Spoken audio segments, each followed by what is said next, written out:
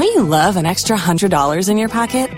Have a TurboTax expert file your taxes for you by March 31st to get $100 back instantly. Because no matter what moves you made last year, TurboTax makes them count. That means getting $100 back and 100% accurate taxes, only from Intuit TurboTax. Must file by 3/31. Credit only applicable to federal filing fees with TurboTax full service. Offer can be modified or terminated at any time. Oh, this is Morris, and I say keep on listening to George 99.7 FM. This is the BBC. This podcast is supported by advertising outside the UK. BBC Sounds. Music, radio, podcasts.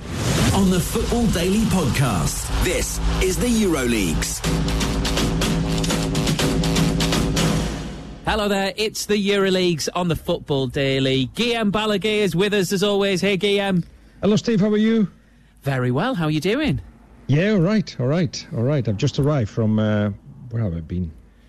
San Sebastian. San Sebastian, I was there, yes. In fact, I should remember because this is a place with more Michelin star restaurants and I've tasted 2 of them, so I should have remembered that. I also went for work.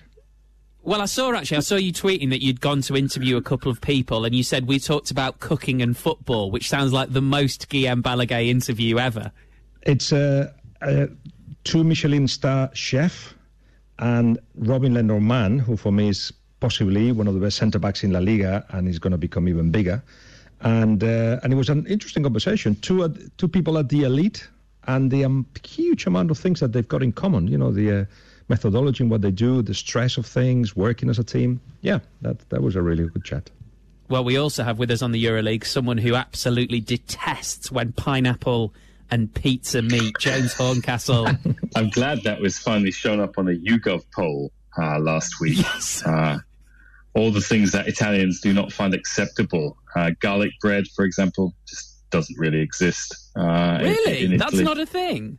Well, I mean, you know, you will get... future. Yeah, you will get a focaccia or something like that, but the idea of having a garlic bread as you see it in the UK served with a pizza, which is bread on bread, or served with pasta, just doesn't work. How about Nutella pizza? What do we say about that? I mean, I've never heard of that, but I'm instantly keen. That is a thing. The chef that I was with, is a thing. He said that exists. It's very good. In fact, our dear friend Julien Laurens, when I've been in Italy with him, he has had that, even though he doesn't ordinarily eat anything that's kind of sugary or chocolate, and he made an exception.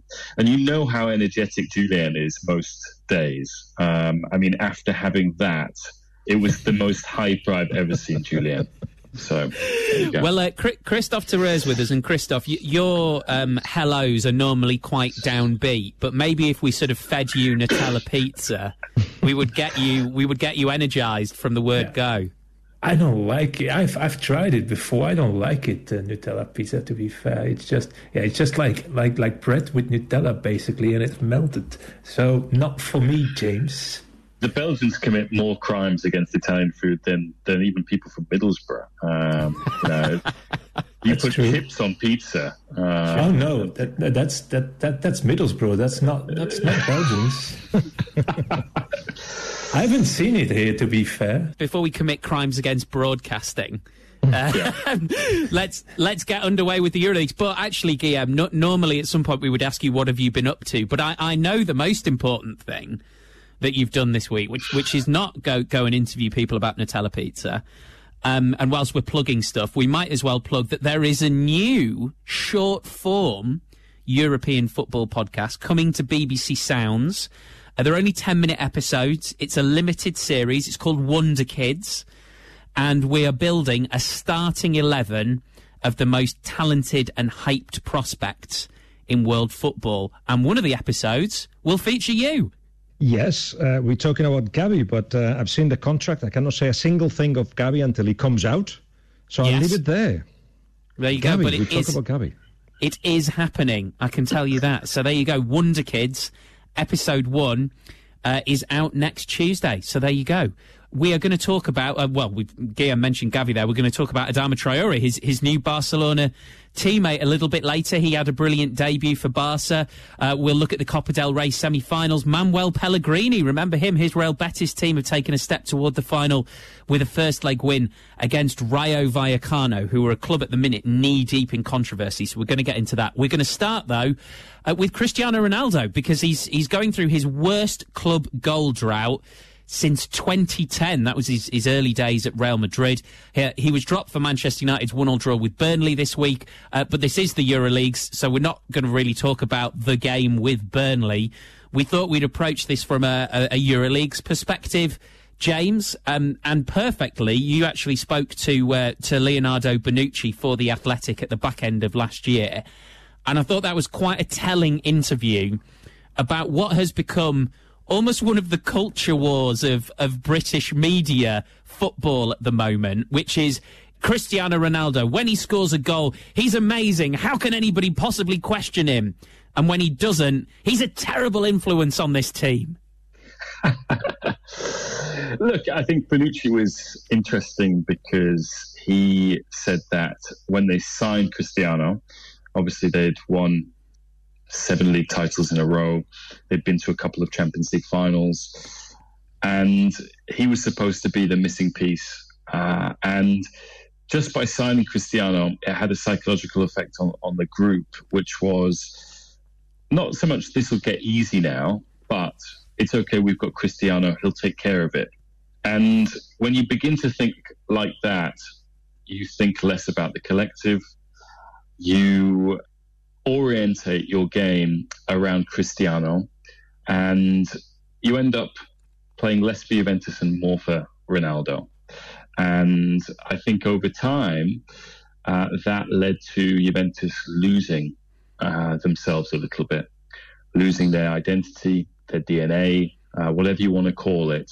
And you have this paradox, which we're seeing at Manchester United right now, and it's entirely predictable, which is there are still Ronaldo moments where he comes up and wins games late, where he still puts in memorable highlights rather than performances, I would say. And they generate a lot of reaction. Wow, look at Cristiano, he's still got it. But all they do is cover up some of the dysfunction, the flaws within the system, the difficulties playing a collective, high-pressing game, which you absolutely have to do at the highest level of the game these days to be competitive and win what he wants to win still, which is the Champions League.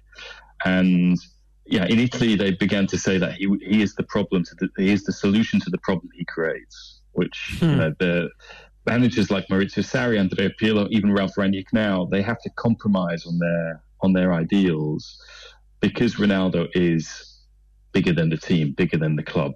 It becomes very difficult to design a system away from him, to drop him. You have to, because of how much he costs the club, you have to find the solution that includes him. And often that means that you have to go away from, what you stand for as a coach in terms of your philosophy. And yet the problems that having Ronaldo, creates, he solves them by scoring these goals, which, in Man United's case, have got them through to the round of 16 in the Champions League. This is a discussion with many layers, and you already touched on some of them. You still were kind of making fun of how the media treats him, but English media, British media has always been about controversy and personalities, and he's got all that, hasn't he? So if he scores because he scores, if he doesn't because he doesn't, it just fills pages. And that doesn't really take us to a real deep analysis of the situation, just feeds the machine. If he was in as James is pointing out, in a structure that worked, he would be perfect. For example, Manchester City. If he had gone to Manchester City, which was, just do not believe anything you hear unless it's Mendes and Cristiano wanted to join Pep Guardiola, and Pep Guardiola was happy to have him. Well, Cristiano wouldn't have gone to positions in which you find Bernardo Silva or Sterling or Gundogan or Mahrez. He would have done his job in the box. Because, by the way, when he was at the peak of his game, say at Real Madrid, for instance, in his last season, 2/3 of the goals he scored, 2/3 were one-touch goals, and 96% of the goals he scored them inside the box. So he had already found the best way of utilizing what his body was allowing him to do. But he went to Juventus, and now he's doing that very clearly, and comes out of the box, goes on the left-hand side, slows things down, puts his foot on the ball and changes the pace of the game completely, because he needs to touch a ball. But more importantly, and this is I think what's happening at Manchester United, because he doesn't trust his teammates, he doesn't listen to the manager, who I'm sure he's told him 100 million times, man, just wait in the box. The ball will get to you, but he doesn't do that. He slows things down, doesn't help Manchester United at all, and how you improve on that is difficult when actually he feels it's much bigger of what he's got next to him. Not so much Manchester United, but I'm sure, because you can tell in the way he's playing that he doesn't trust his teammates and the manager, he feels he's bigger than that. Well, how can you tell him to actually become smaller, to become bigger? The Michael Jordan thing. And I don't think there is anybody there within our authority to tell him that, and him believe in it and act upon it. Isn't he missing some motivation too? Because the other extraterrestrial isn't scoring in the league either. So Lionel Messi, they always used to be named as the one motivating the other. The motivation, Lionel Messi, isn't scoring either. So we have our two extraterrestrials not performing up to their level, and both are in a new club. Just Christoph, once he scored 2 goals in the league, hit the post 7 times. Oh, come on, yeah. I know. What? That's 6 months. Come on. And by the way, 5 goals in 5 games in the Champions League. By the way, he's been involved in 13 goals in 16 games that he's played for PSG. Yeah, but if we were only judging it on numbers, then Ronaldo's numbers are good as well. The point is, we're not, are we? There is a bigger picture, absolutely, which is a completely different bigger picture. That's why I wouldn't compare them both in this situation. But anyway, continue, Christoph. Yeah, I think it's just also, is he still the right player for the right league? In Italy, everything goes a bit slower from time to time. There he was scoring for fun. You see, but many strikers who've come from Italy or gone from Serie A to Premier League, and the other way around. I can't believe you're turning on Lukaku like this, Christoph. This is unbelievable from you. It's just what I see, James. It's just something you notice. You see it with Tammy Abraham, who was scoring at Chelsea, but now at Roma he's scoring more. Olivier Giroud scored 4 goals, I think, or even 5 goals, if I'm not wrong, in Italy. Zlatan is still scoring. The oldies are doing it in Italy. Italy is a good retirement home. But come on, European champions with a young team. The point is, we're not focusing on the numbers, because if we did focus on the numbers, you know, the numbers are the reason why Ronaldo can be defended. So, and we know what his numbers are like. You know, Manchester United, in terms of, you know, goals scored, are far better with him in the team. They're actually far worse with him in the team when it comes to goals conceded. But going back to your interview, James, with Bonucci, I've just picked out one of the quotes here. Subconsciously, and you alluded to this, subconsciously players started to think his presence alone was enough to win games. I wonder if that is the most telling thing when it comes to what's happening at Manchester United, because the whole point around identity, Juventus had one to lose and Manchester United arguably didn't. I think you can say that. But United, up until that point, as much as there was still this feeling that for them to really push on and win league titles, the missing piece was the manager, in that Ole Gunnar Solskjaer had taken them as far as he could, but his face didn't fit next to Klopp's, next to Guardiola's, next to Tuchel's. That was the edge that they were missing. But the personnel that they'd actually recruited up until the final days of the transfer window did inspire some confidence that United were going to keep getting closer.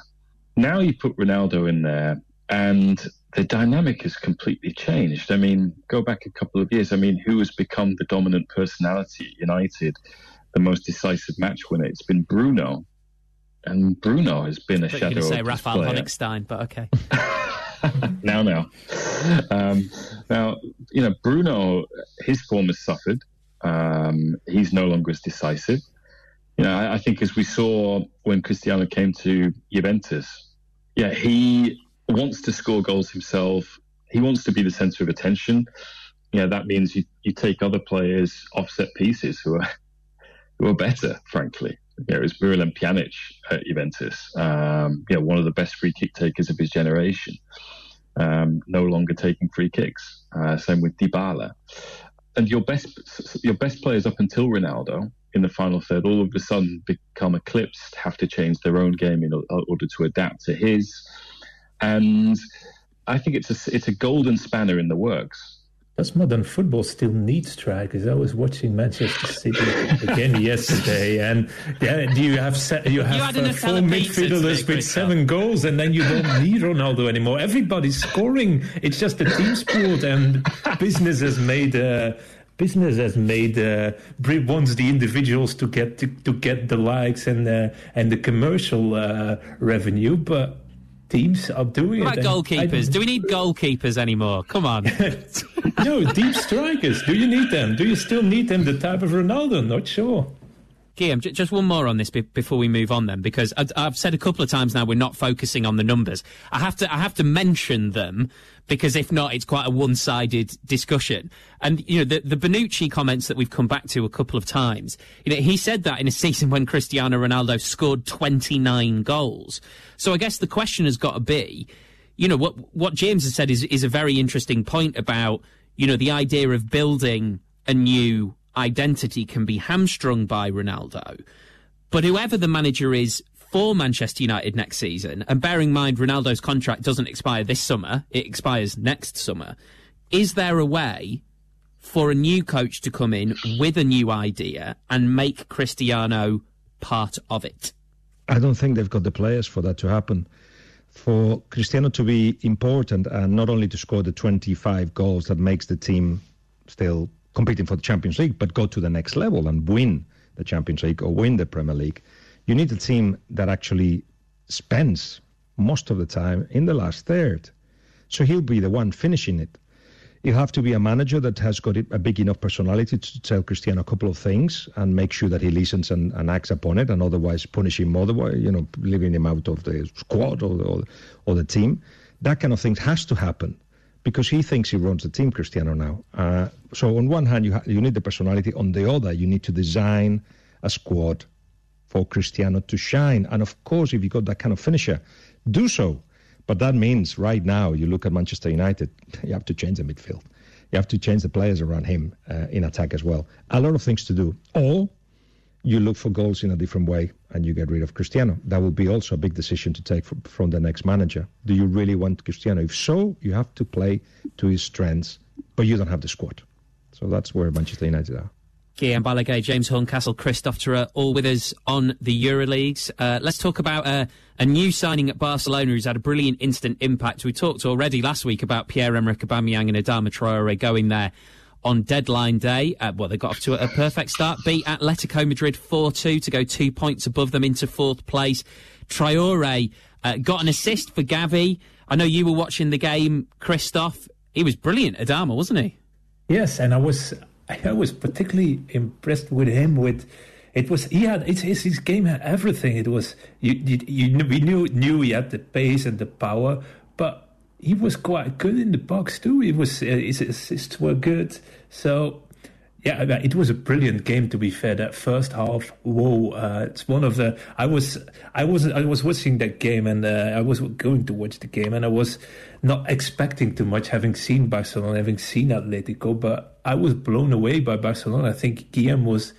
Were you in attendance, Guillaume? Were you blown away by Adama's pace too? It's amazing, and seeing that he wasn't used a lot anymore at Wolves, it even surprised me more. This is an interesting one as well. People seeing Adama at Barcelona thinking, because the league is poor, because Barcelona is poor, because it's easy to actually shine at Barcelona. And it's not that. It's actually the Barcelona created very clearly the conditions for him to shine. At Wolves, he became a little bit, give him the ball when he played, give him the ball and see what he can do.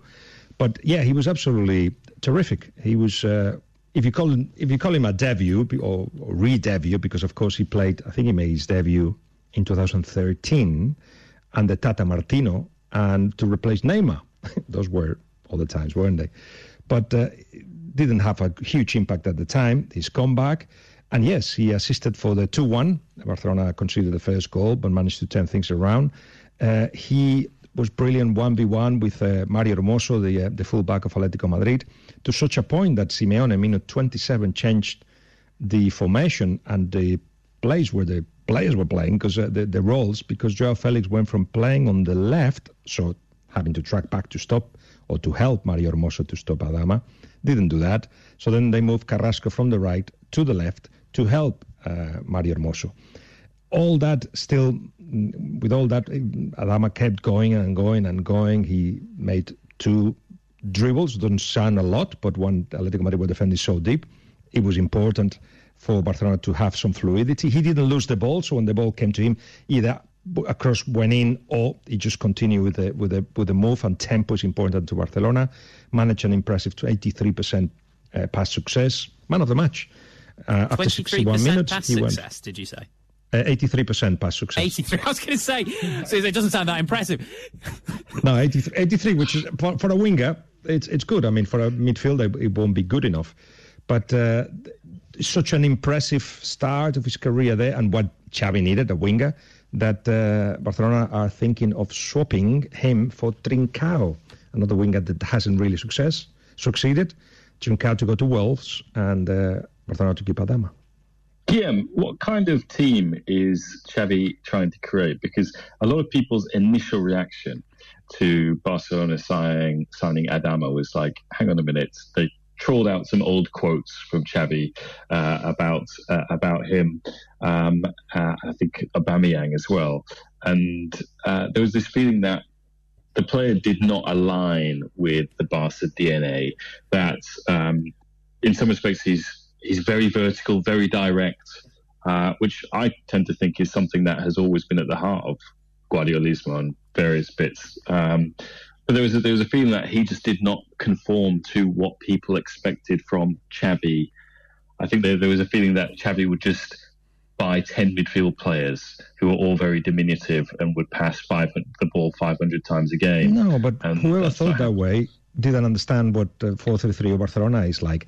The 4-3-3 of Barcelona of 2012, which is where Xavi wants to go to, I think, more than how Pep Guardiola, having come from Barcelona, has shown us the present and the future of football is. That's not where Xavi wants to go. He wants to go backwards, I think, from that point of view, which means he requires specialists, especially in the winger position. You have to stay very wide. Remember when, I don't know, Samuel Eto'o played there, or Pedro played there, or Villa played there. That's what he wants him to do. Within the pitch, especially now, what, interestingly enough, Xavi has found in the way that teams defend against Barcelona compared to 2012, 13, 14, etc., is that, of course, they either pressure high, and he has to find new ways of beating that, or go very, very deep and compact. So allow them the wide areas to do whatever they want, because they can defend safely, they think, the rivals of Barcelona in the box. To beat all that, you need to, within the pitch, but to be a real threat, not just get the ball and, I'm about to do something magical, to actually do it, which he did.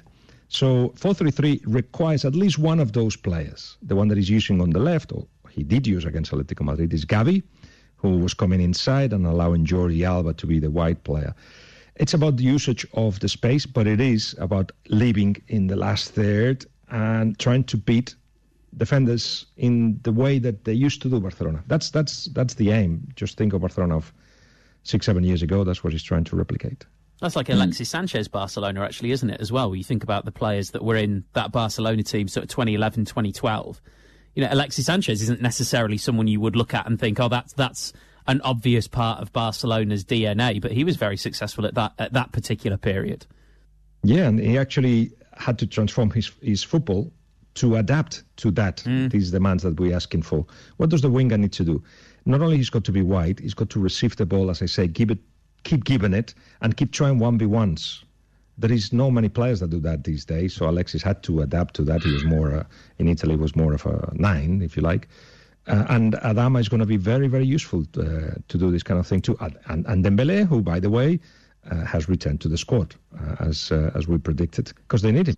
Guillaume, do you think that Traoré, having been in the Premier League, having transformed physically, if you compare the Traoré that left Barcelona, the Traoré that he is now, has an advantage in Spain where it's where players always say it's more difficult to adapt than in the Premier League, where you have less space, where defense is more tricky with his pace and with his physicality, that he can definitely make more difference now than before? For sure, but I see an end of the effect of Adama Traoré. I hope he doesn't get too upset with this. But Mario Hermoso was offered him all the time the outside. He was showing him the outside all the time, which is what he wants to do. He's a right-footed player playing on the right-hand side. He wanted to run to the end of the line and put a cross in. And Mario Hermoso kept showing him that all the time. Guess what? That won't happen for often. I mean, it'll be just the next full back will just show him inside, and there will be one or two players waiting for him. So it'll be difficult for Adama to have the same impact that he's had. But so far so good. And yes, he's that pace. It does look like he's going, 20 miles an hour faster than anybody else on the pitch. Obviously, in Spain, Real Madrid I was going to say comfortably clear, 6 points clear of Sevilla at the moment. You look around some of the other leagues in Europe, obviously here in England, Manchester City 12 points clear. I think we know that Bayern Munich and Paris Saint-Germain are going to win their respective leagues. We're actually looking to Italy for the really great title race, James. We had the Milan derby last weekend, Milan beating Inter. Thanks to 2 goals from Olivier Giroud, actually, as well. So the top of the table looks like this. Inter, 53 points from 23 games. They've got a game in hand over the sides below them. So that's Napoli, 1 behind on 52. Milan also on 52. And then Juve on 45. From a neutral's perspective, that result has set the title race up beautifully. It has, because going into it, there was a feeling that if Milan lost, then the title race was over. And it's been quite interesting how Napoli have been kind of forgotten about in all of this. That they are only a point behind Inter and have been on a good run of form since the beginning of the year. They're getting some of the players who were injured or at the African Cup of Nations back. So you think of their captain, Kalidou Koulibaly, well, not captain, but one of their principal leaders coming back. Osimhen, their record signing, has recovered from surgery on a fractured cheekbone and an eye socket. So they, at the very least, have got a manager in Luciano Spalletti who, a little bit like Claudio Ranieri, in many ways, although Spalletti is a much more avant-garde, innovative, on-trend manager than Ranieri. He is famous for finishing second in Italy. And he's won the league in Russia. He has won cups in Italy, but there's a feeling that he's at least a guarantee of getting Napoli back into the Champions League, which is something that eluded his predecessor Gennaro Gattuso, and also Carlo Ancelotti, when Ancelotti got there was a mutual separation, let's say, 2 years ago. But I suppose, everyone still expects Inter to retain their title, but just because they did not go into meltdown when Conte walked away, and there's now a feeling, Antonio, were you right in that decision? Because they have shown themselves capable of replacing Lukaku with a stopgap in Dzeko, who is in his mid-30s, but is someone who is very capable still in Serie A, and someone who could become one of only, I'm trying to think of the others who've won the league in England, Germany, and in Italy if he wins it this year. That again puts him in a very exclusive club. They replaced Eriksen with Hakan Çalhanoğlu, who's done very well. Hakimi with Denzel Dumfries. They've got into the round of 16 of the Champions League for the first time in a long time, and they've been playing a more relaxed, expressive style of football this season, a little bit like Juventus did after Conte left, and it felt that mentally they had the fortitude and the wherewithal to win things, but after overcoming that and jumping that hurdle, they no longer had a complex, and they were able to show more of themselves and more of their ability through that. But Inter losing this game has revealed a couple of trends. One is that in the big games this season, they've often been at the wrong side of the results on fine margins. They've only won one of 6 games against the other teams that were title contenders at the start of the season. The other is that they tend to lose their heads. Barella, for example, at the end of the group stage of the Champions League, lost his head. He'll miss both games, I think, against Liverpool because of the suspension. You look at the first defeat that they had in the season. Simone Inzaghi goes back to Lazio. They're in the lead, and Lazio come back and win in part because Inter lost their heads when they got an advantage. One of their players was down injured. They played it, didn't take it. Lazio went up there, then ended, scored. Inter complained. Lazio then scored again. They lost, and it was the same in this one. In Giroud's equalising goal in the derby, which Inter had dominated for an hour, Olivier Giroud takes out Alexis Sanchez in the build-up to the goal. Inter feel that the goal shouldn't have stood. It stood, and they weren't able to react. And they've now got this very tough run of fixtures coming up. They played Roma in the Cup quarter-final in midweek. They won that, but they've got Napoli coming up. They've got these both games against Liverpool coming up. So there's a feeling that if Inter struggle through this month, then certainly this title race with Milan and Napoli can go down to the wire. If they don't struggle, then they might win the title by 7 or 10 points again, as they did last season. Let me say that La Liga, there's still a title fight going on. There's 6 points separating Sevilla and Real Madrid. Yeah, but it didn't help me make my point, Guillaume. So. No, I know. That's why I left the answer of James before saying anything on that.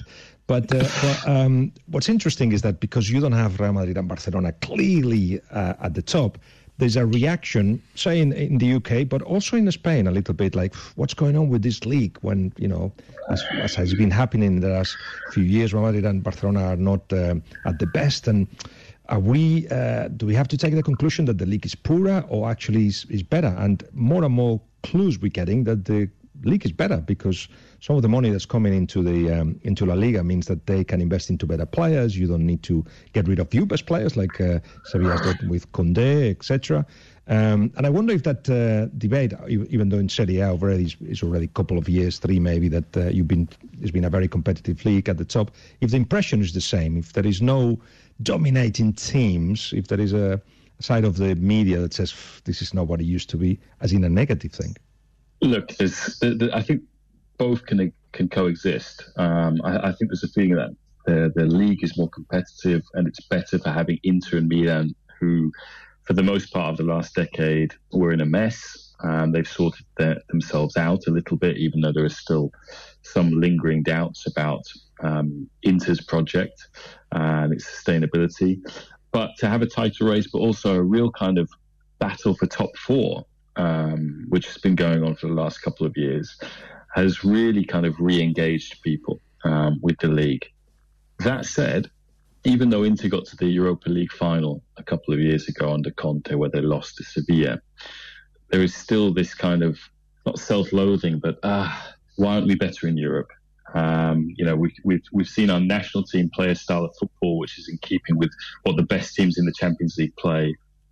Why is it that Atalanta, the team that's relatively speaking most underfunded, has less resources? Why are they the ones that are going further than Juventus under Cristiano, than Inter under Conte?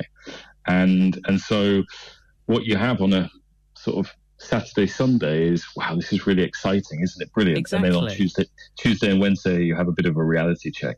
Right, so this is something that does annoy me, Christoph. You can come in on this. Is that the idea that, and I would compare it to when it's a slightly extreme example, but I remember when Leicester won the Premier League. There was this whole thing of like, yes, but what does Leicester winning the Premier League with X amount of points say about the rest of the league?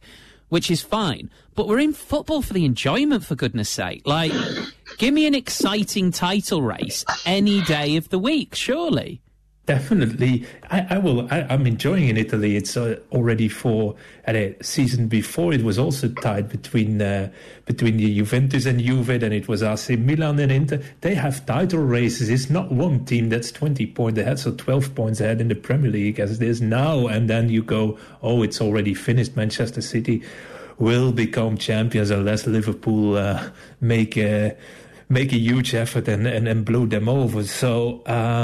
Title races are just fun, or sometimes you just want, as now is happening I have to bring up the Belgian league with Union Saint-Gilloise being top of the league. Yes. That's something you want change sometimes, not great always story. Bayern Munich winning the league or PSG winning the league. Just bring another story. It's just all about good stories, I think. Exactly. More USG than PSG. That's what we. There we go. Yes, that's what we agree on. So Guillaume's got a mischievous look on his face. No, it's an interesting thinking process that the Champions League brings into nations, into media, into commentators, because very well explained by James. It's true. At the weekend, yes, we think that Sevilla beats Real Madrid. They get 3 points from them, and then anything is possible. They fought for the league until the last four fixture lists of the season, last campaign. It's possible, and it will make it exciting. But yes, to see that Barcelona are in the Europa League, for instance, and that the Champions League, Sevilla struggles and so on, and that Villarreal are lucky to be there, just puts us in our place, and that's the excellence, isn't it? So we have to aim to the excellence, and the fight from everyone in La Liga is to actually be able to compete with the English clubs. They're doing it the wrong way because they think it's all about money. I think it's all about organization, decision making, a lot of things that we don't see. But in any case, that is the battle, and yeah, there is that double thinking about it. Exciting, but also we need to improve. Yeah, and look, that brings us on nicely to our last story, actually, which is what's been happening in the Copa del Rey, because we've got two teams in the semi-finals, and there's stories on and off the pitch around both of them. But either Real Betis or Rayo Vallecano winning the Copa del Rey would be, in of itself, an absolutely fascinating story, and not everything has to be seen through the prism, through the lens of the biggest clubs. Let's talk about that semi-final specifically, Guillaume, and we'll get onto some big controversy around Rayo Vallecano. But Real Betis won the first leg against Rayo 2-1, and it's Manuel Pellegrini's Real Betis. We've not heard about him for a little while. Do you know how old he is? I think he's 68. Oh, sorry. You're going to answer your own quiz question. 68? Yeah, no, I think he's 68. I looked yesterday. It was very late at night, so I may have got it wrong, but it's something like that, which tells you somebody that has still obviously got the energy to do what he does, but his decision making has been unbelievable. And this is the kind of guy that just by walking you improve, because he's elegant, he's a gentleman, the way he talks, the way he deals with everyone. You just have to be at his level. And the same team that struggled last season, and they were on a very negative dynamic, and the Rubi, the previous manager, were going to go down almost. Now they are in the Champions League places. Same players, because they don't have money, and that's something that obviously has upset Pellegrini a little bit. But instead he said, okay, well, if I have to improve the players I've got, I will. William Carvalho looks amazing. Fekir, who failed a medical with Liverpool, and at the time we were talking about him being one of the best 10 in Europe. We haven't seen so much of that, but we are seeing it now. Canales, who missed the first leg of the semi-finals because of COVID, but Canales is just playing the best football of his career at what must be 30, 31 now. They've got a variety of strikers that defend really well, when they actually had been for 5 consecutive years the worst defense in Europe.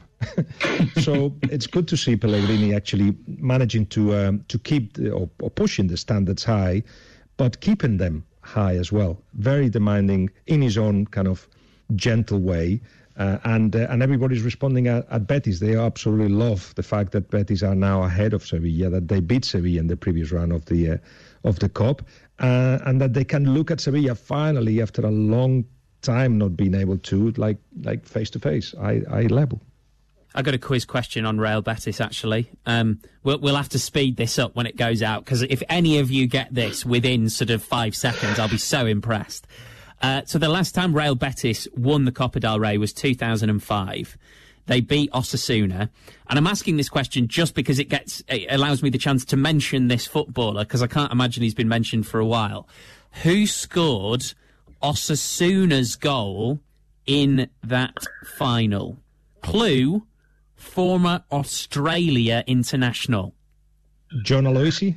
Oh, Guillaume, come on now. I wanted to say John Aloisi. John Aloisi, welcome back to the EuroLeagues. Thank you for cutting the last 15 minutes, because we've been 50 minutes trying to get the name.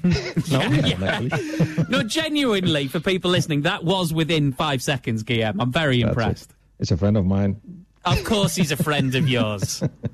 Of course, John Aloisi is a friend of yours. He's a lovely guy, and I'm one of those that fell a little bit Martian, being at Osasuna in Pamplona, in Navarra, but really, really enjoyed his time there, and that was the peak of his career with Osasuna.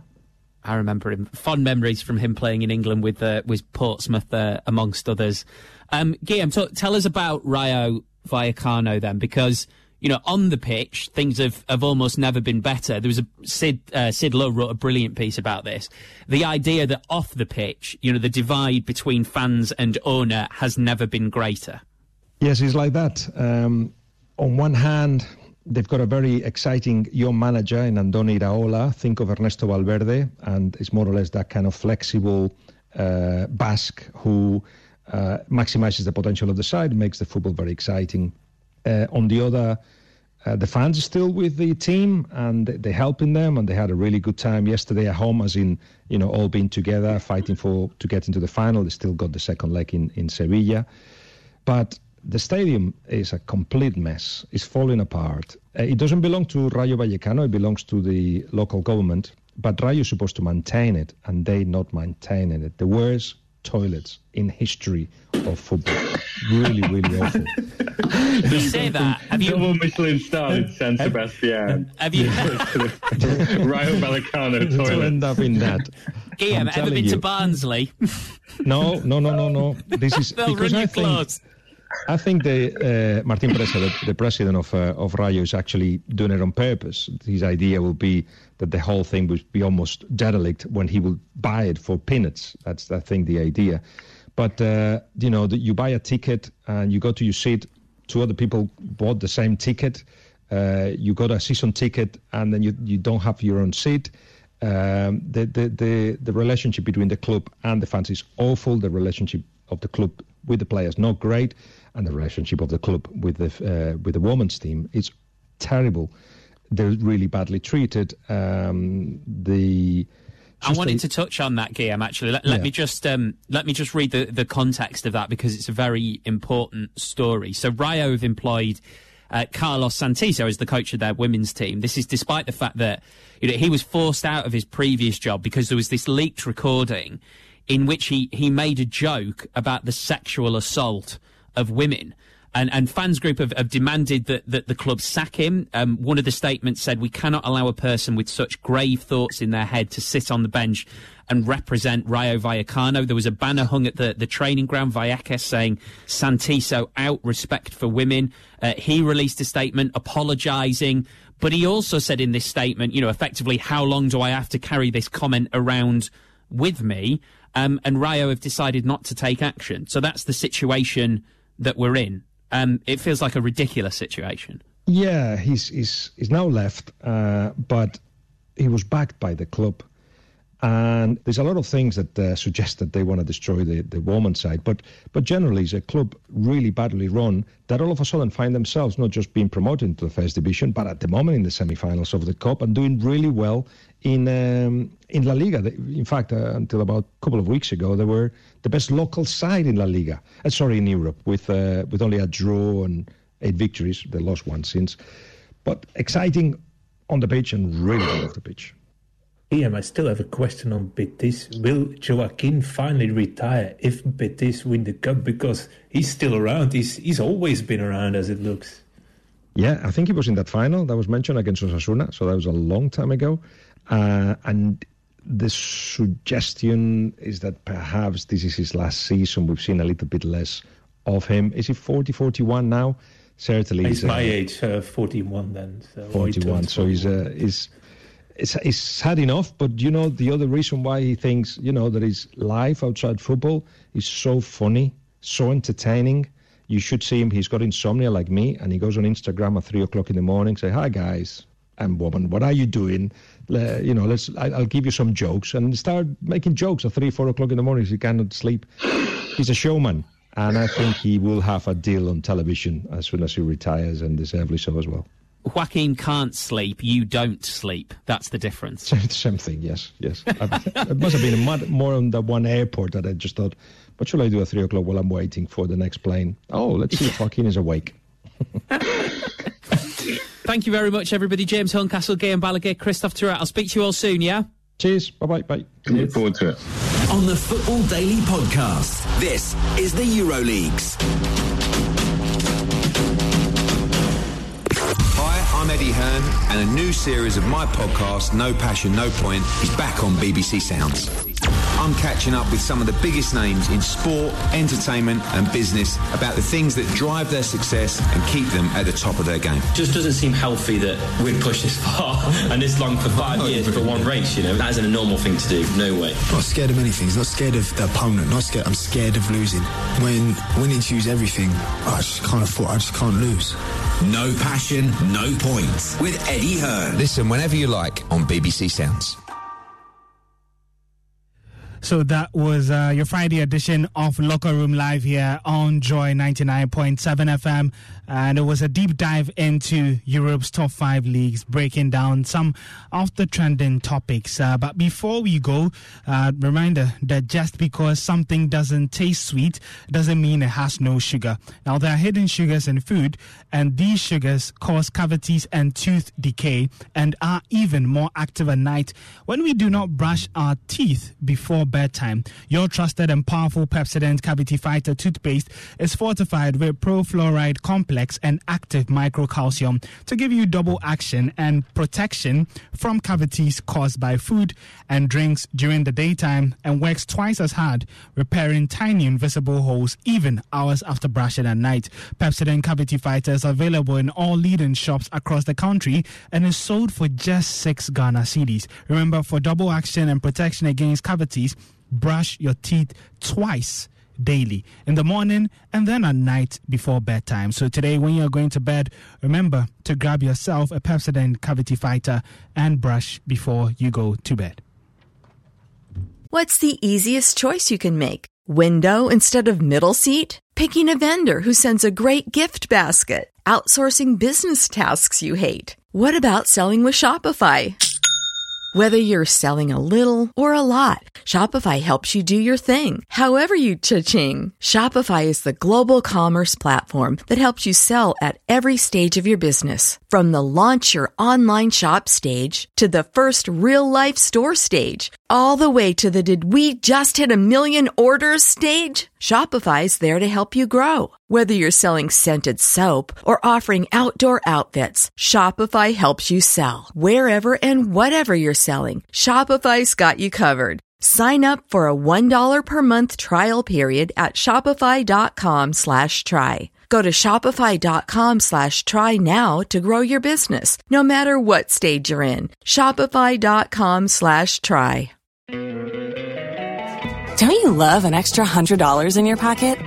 Have a TurboTax expert file your taxes for you by March 31st to get $100 back instantly. Because no matter what moves you made last year, TurboTax makes them count. That means getting $100 back and 100% accurate taxes only from Intuit TurboTax. Must file by 3/31. Credit only applicable to federal filing fees with TurboTax full service. Offer can be modified or terminated at any time. Every fan knows the right player in the right position can be a game changer. Put LifeLock between your identity and identity thieves to monitor and alert you to threats you could miss. Plus, with a U.S.-based restoration specialist on your team, you won't have to face drained accounts, fraudulent loans, or other losses from identity theft alone. All backed by the LifeLock $1 Million Protection Package. Change the game on identity theft. Save up to 25% your first year at LifeLock.com/aware. If you own a vehicle with less than 200,000 miles and have an auto warranty about to expire or no warranty coverage at all, listen up. CarShield has a low-cost month-to-month vehicle protection plan that covers more parts than ever. Visit carshield.com/audio to find out how you could pay almost nothing for covered auto repairs. Drivers who activate this vehicle protection today will also receive free roadside assistance, free towing, and car rental options at no additional cost. Get your free quote today at carshield.com/audio. That's carshield.com/audio. If you only have a 401k, you're not getting the most for retirement. Wait, what? Add a Robinhood IRA on top, then they'll boost it by 3%. You can do that? And if you transfer in any retirement account, you get 3% on top of that. Is there a limit to the match? No limit. Robinhood Gold gets you the biggest contribution match of any IRA on the market. Sign up for Robinhood Gold at Robinhood.com/boost by April 30th. Subscription fees apply. Investing involves risk. 3% match requires gold for 1 year from first match. Must keep IRA for 5 years. Match on transfers subject to additional terms and conditions. Robinhood Financial LLC, member SIPC.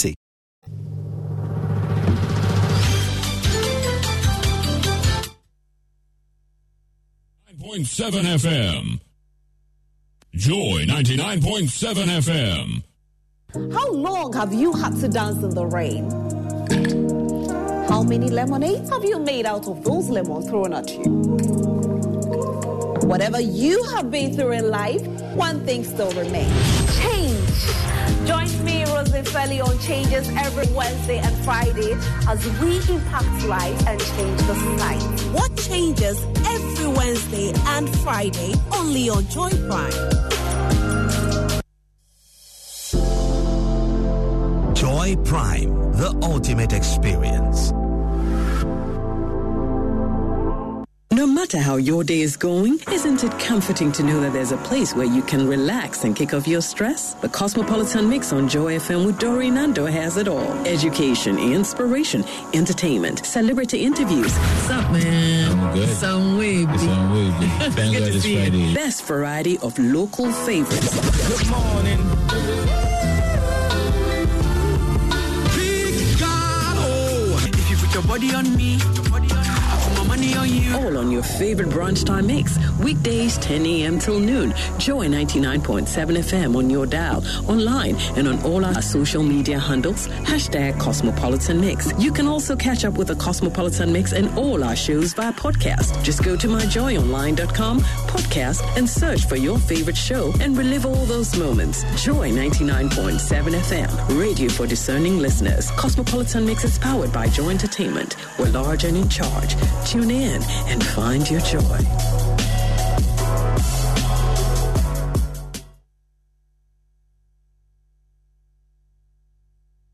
Keep this frequency clear. 99.7. Joy 99.7 FM. Boy, I promise you that I look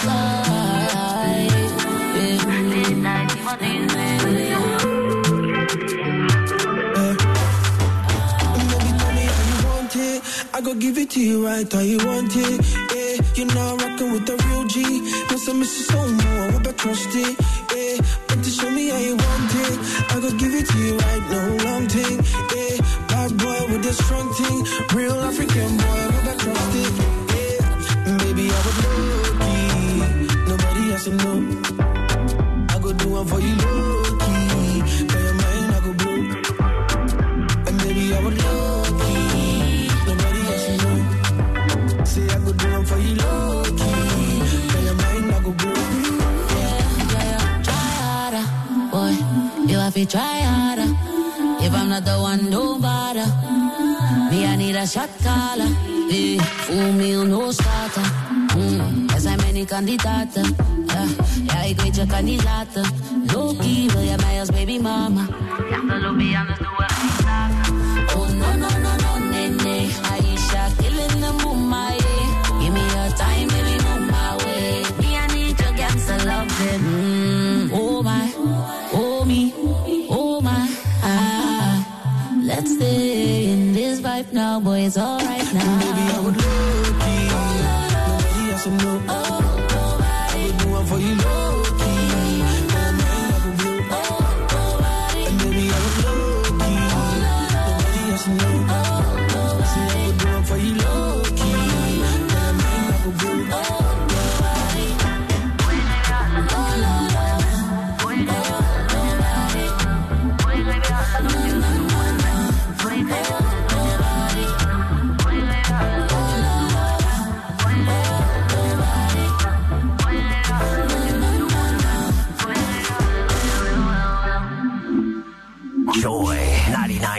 99.7 FM. I'm in love. Breaking the rules, yeah, I'm in love. Bad man don't give up, game over. No apologies, I'm in love. I know I'm up to my feelings. Day and night, now you day my thinking. I don't paint your face for my ceiling. Make I spend on you for no reason, or in my way. I wanna have you tonight. Wanna bet to you, baby, let's go down. You know my loving feels right. Why you gonna do me merry-go-round? Yeah. Girl, I'm honest, yeah, I'm honest. Tell me why you keep running,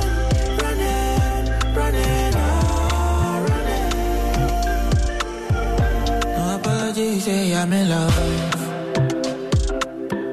Breaking the rules, yeah, I'm in love. Say bad man don't give up, game over. No apologies, I'm in love. Dinner for two, a center for you. You my champion, move like a winner would do. When I'm down, you come around and break up the mood. It be play, it be joke, but send me the news. We breaking the rules, you truly amused. Color outside of the lines, a perfect hue. There's a reason in the rhyme, we Dr. Seuss. Mignon Bunny, I swear I lie too. You know, honestly, it's a quality. Fully in love with you, say no apology. Your humanity brings sanity. You know that smile is expensive, 100 G's. I see you, then I weak, gotta tell my G's. The world is yours, truly yours, do as you please. One put in two piece. No apologies, yeah, I'm in love. Breaking the rules, yeah, I'm in love. Bad man don't give up, game over. No apologies, I'm in love. Is it a heart you didn't need? I'm a donor. Last level where we reach, game over. So in sync, Harley Quinn to my Joker.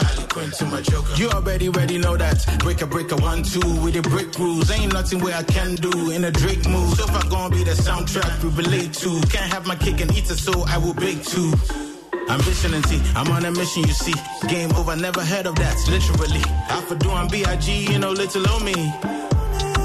Definitely. Girl, I'm honest, yeah, I'm honest. Tell me why you keep running.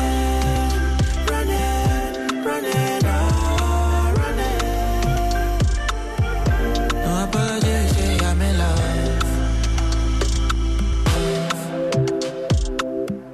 Breaking the rules, yeah, I'm in love. Bad man don't give up, game over. No apologies, I'm in love. I know I'm up to my feelings. Day and night, now you day my thinking. I don't paint your face for my ceiling. Make I spend on you for no reason, or in my way. I wanna have you tonight. Wanna bet to you, baby, let's go down. You know my loving feels right. Why you gonna do me merry-go-round? Yeah. Girl, I'm honest, yeah, I'm honest. Tell me why you keep running.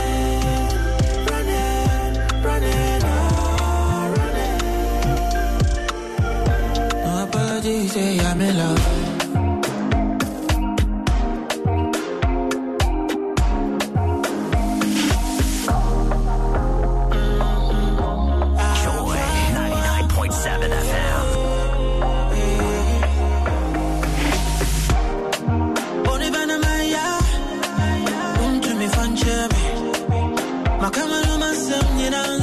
Baby, no, you won't mind me. I know that I did you wrong. Now, so made him say, I don't even want to change. Now, so my patch, so me don't see what I am. Better for them, must be and over for them, must be. Now, so for them, no. Like, seriously.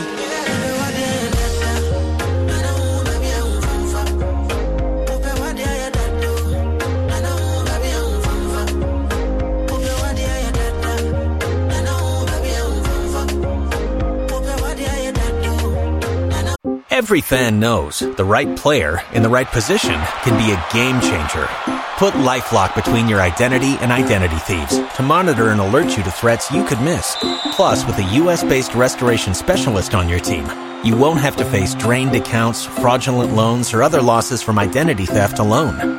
All backed by the LifeLock $1 Million Protection Package.